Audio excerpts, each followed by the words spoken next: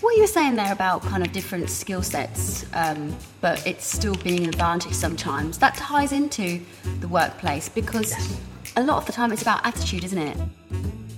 Hello and welcome to Find Your Force. This podcast is here to help you find your career potential. I'm your host, Hope, and in this season, we're talking all about how sport can help you find your true career calling. Whether you're taking the first or next step in your career, our advice and stories are here to help you find your force. In this episode, we're jumping into the world of gaming and esports and talking about how it can help you find your career potential. Do you think, had you not have played football, you would be as good as you are at your job? You said she was good. Yeah, how about I just do the pedals and you do the wheel? Well, you need to let go of the pedals first. Come on, that beat you. I'll go for a rest.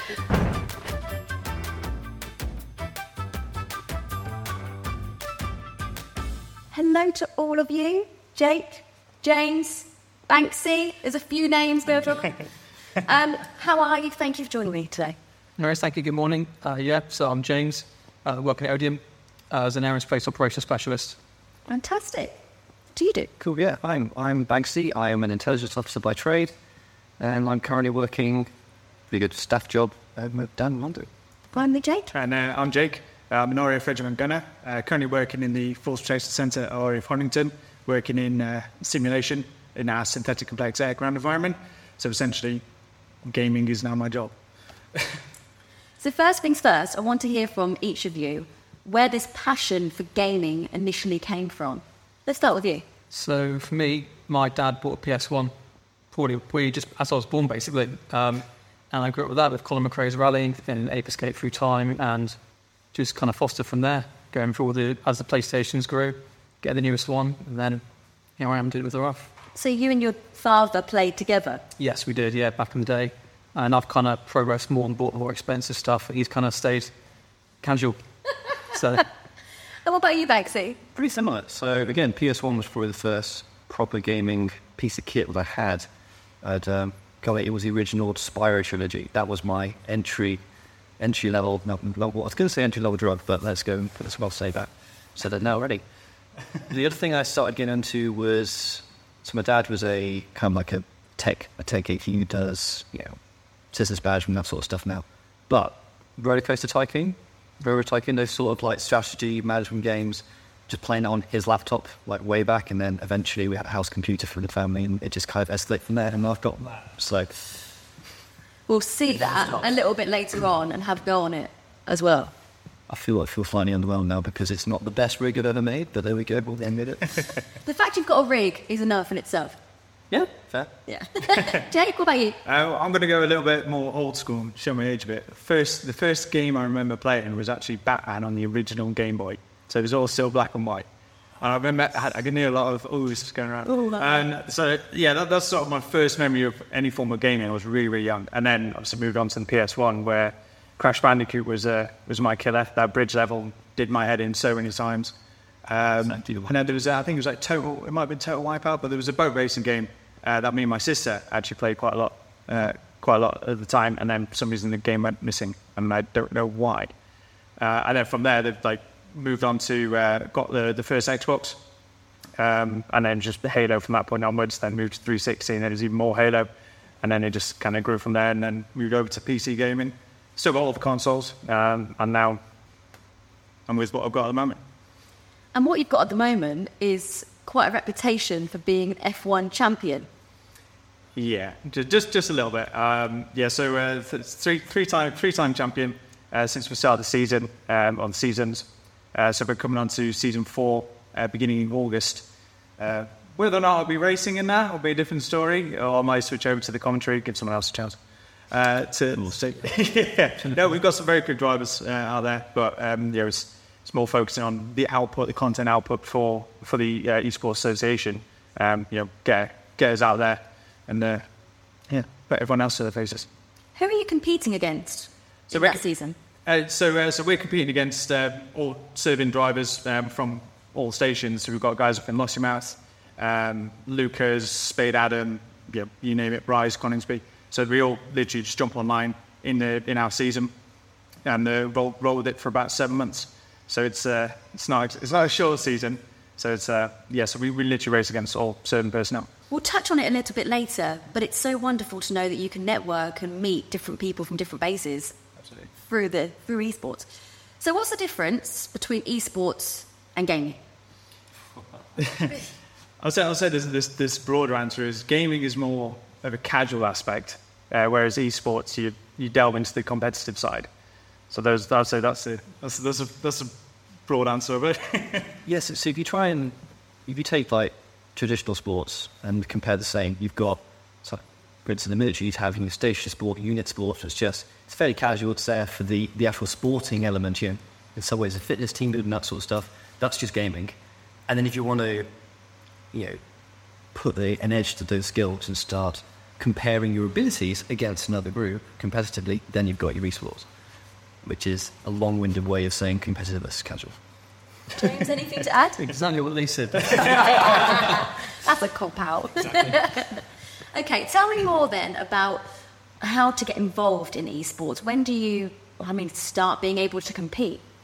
As soon as you're ready. So, again, if you are a gamer, you already have those skills with you, or you can start gaming and just play casually by yourself, or as we've done, connect with other people in the RAF all around the UK, play together, and then there's enough of you, like we do at War Thunder. Yeah. We just play casual games Thursday evenings, or try and do like good esports with other teams like the Army and the Navy. You touched on skills there. Yeah. A big thing that different hobbies can give you are skills that you can take into the workforce. What skills has gaming given you that you can take into your daily role? Well, for us, speaking for War Thunder, in the battles you're playing, you are thinking that there's a tactical way of what you can expect in the future. You're not just planning as you are now.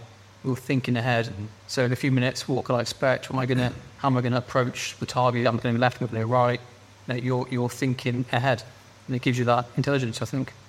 Anything to add, Banksy?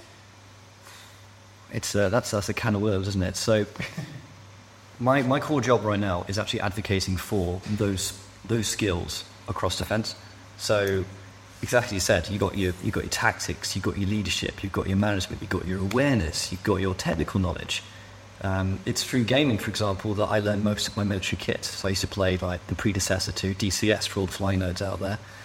And I knew the air defence systems because I was having fun flying an A-10, engaging them. So I went to an intelligence course, and suddenly I knew the kit, I knew its rough capabilities. So the list is endless. You really can. It depends on the game, depends what you're doing.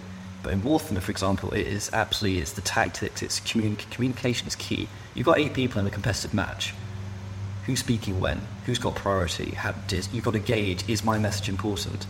Imagine that F1, though largely is a solo sport, do you actually get the teams behind the driver at all? Does that happen? Or?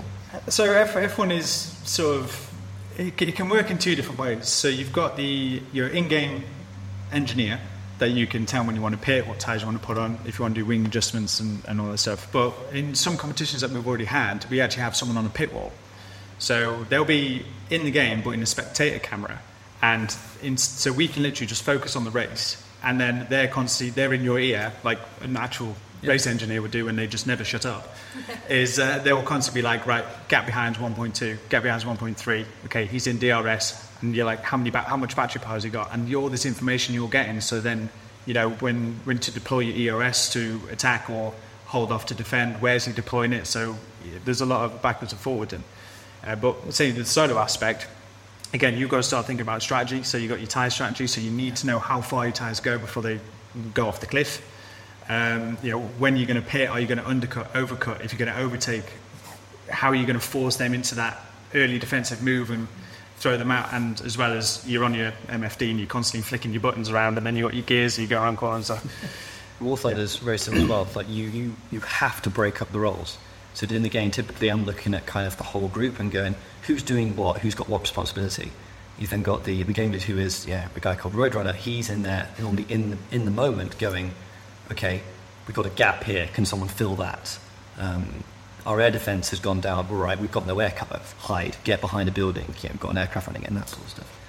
James, talk to me a little bit about some of the negative connotations that come with esports and gaming. I mean, screen time is one thing people are often concerned about. Absolutely. I think especially like with my parents at least. A lot of people have grown up obviously gaming, think, oh, you're just going to stick in your room, you're not doing anything useful. Well, actually, you are learning, you're not realising it. I think you are learning some key skills that you will need. And then, especially for me in Banksy, I wouldn't have met him or doing this if it wasn't for gaming.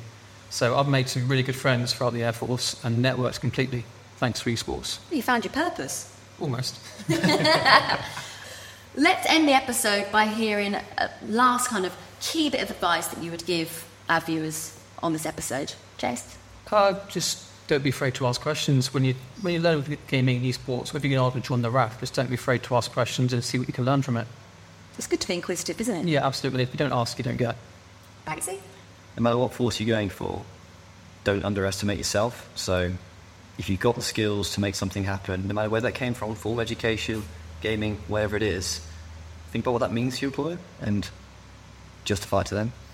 Last but not least? I would say just don't be afraid. If you think you've got the talent, why not try it out? Go for it, see where you get, and then you can only improve from there. Well, Jake, Banksy and James, thank you ever so much. I've definitely learned a thing or two in this episode. And thank you for watching or listening. Don't forget to subscribe for more episodes like this one and share with anyone who wants to find their career potential.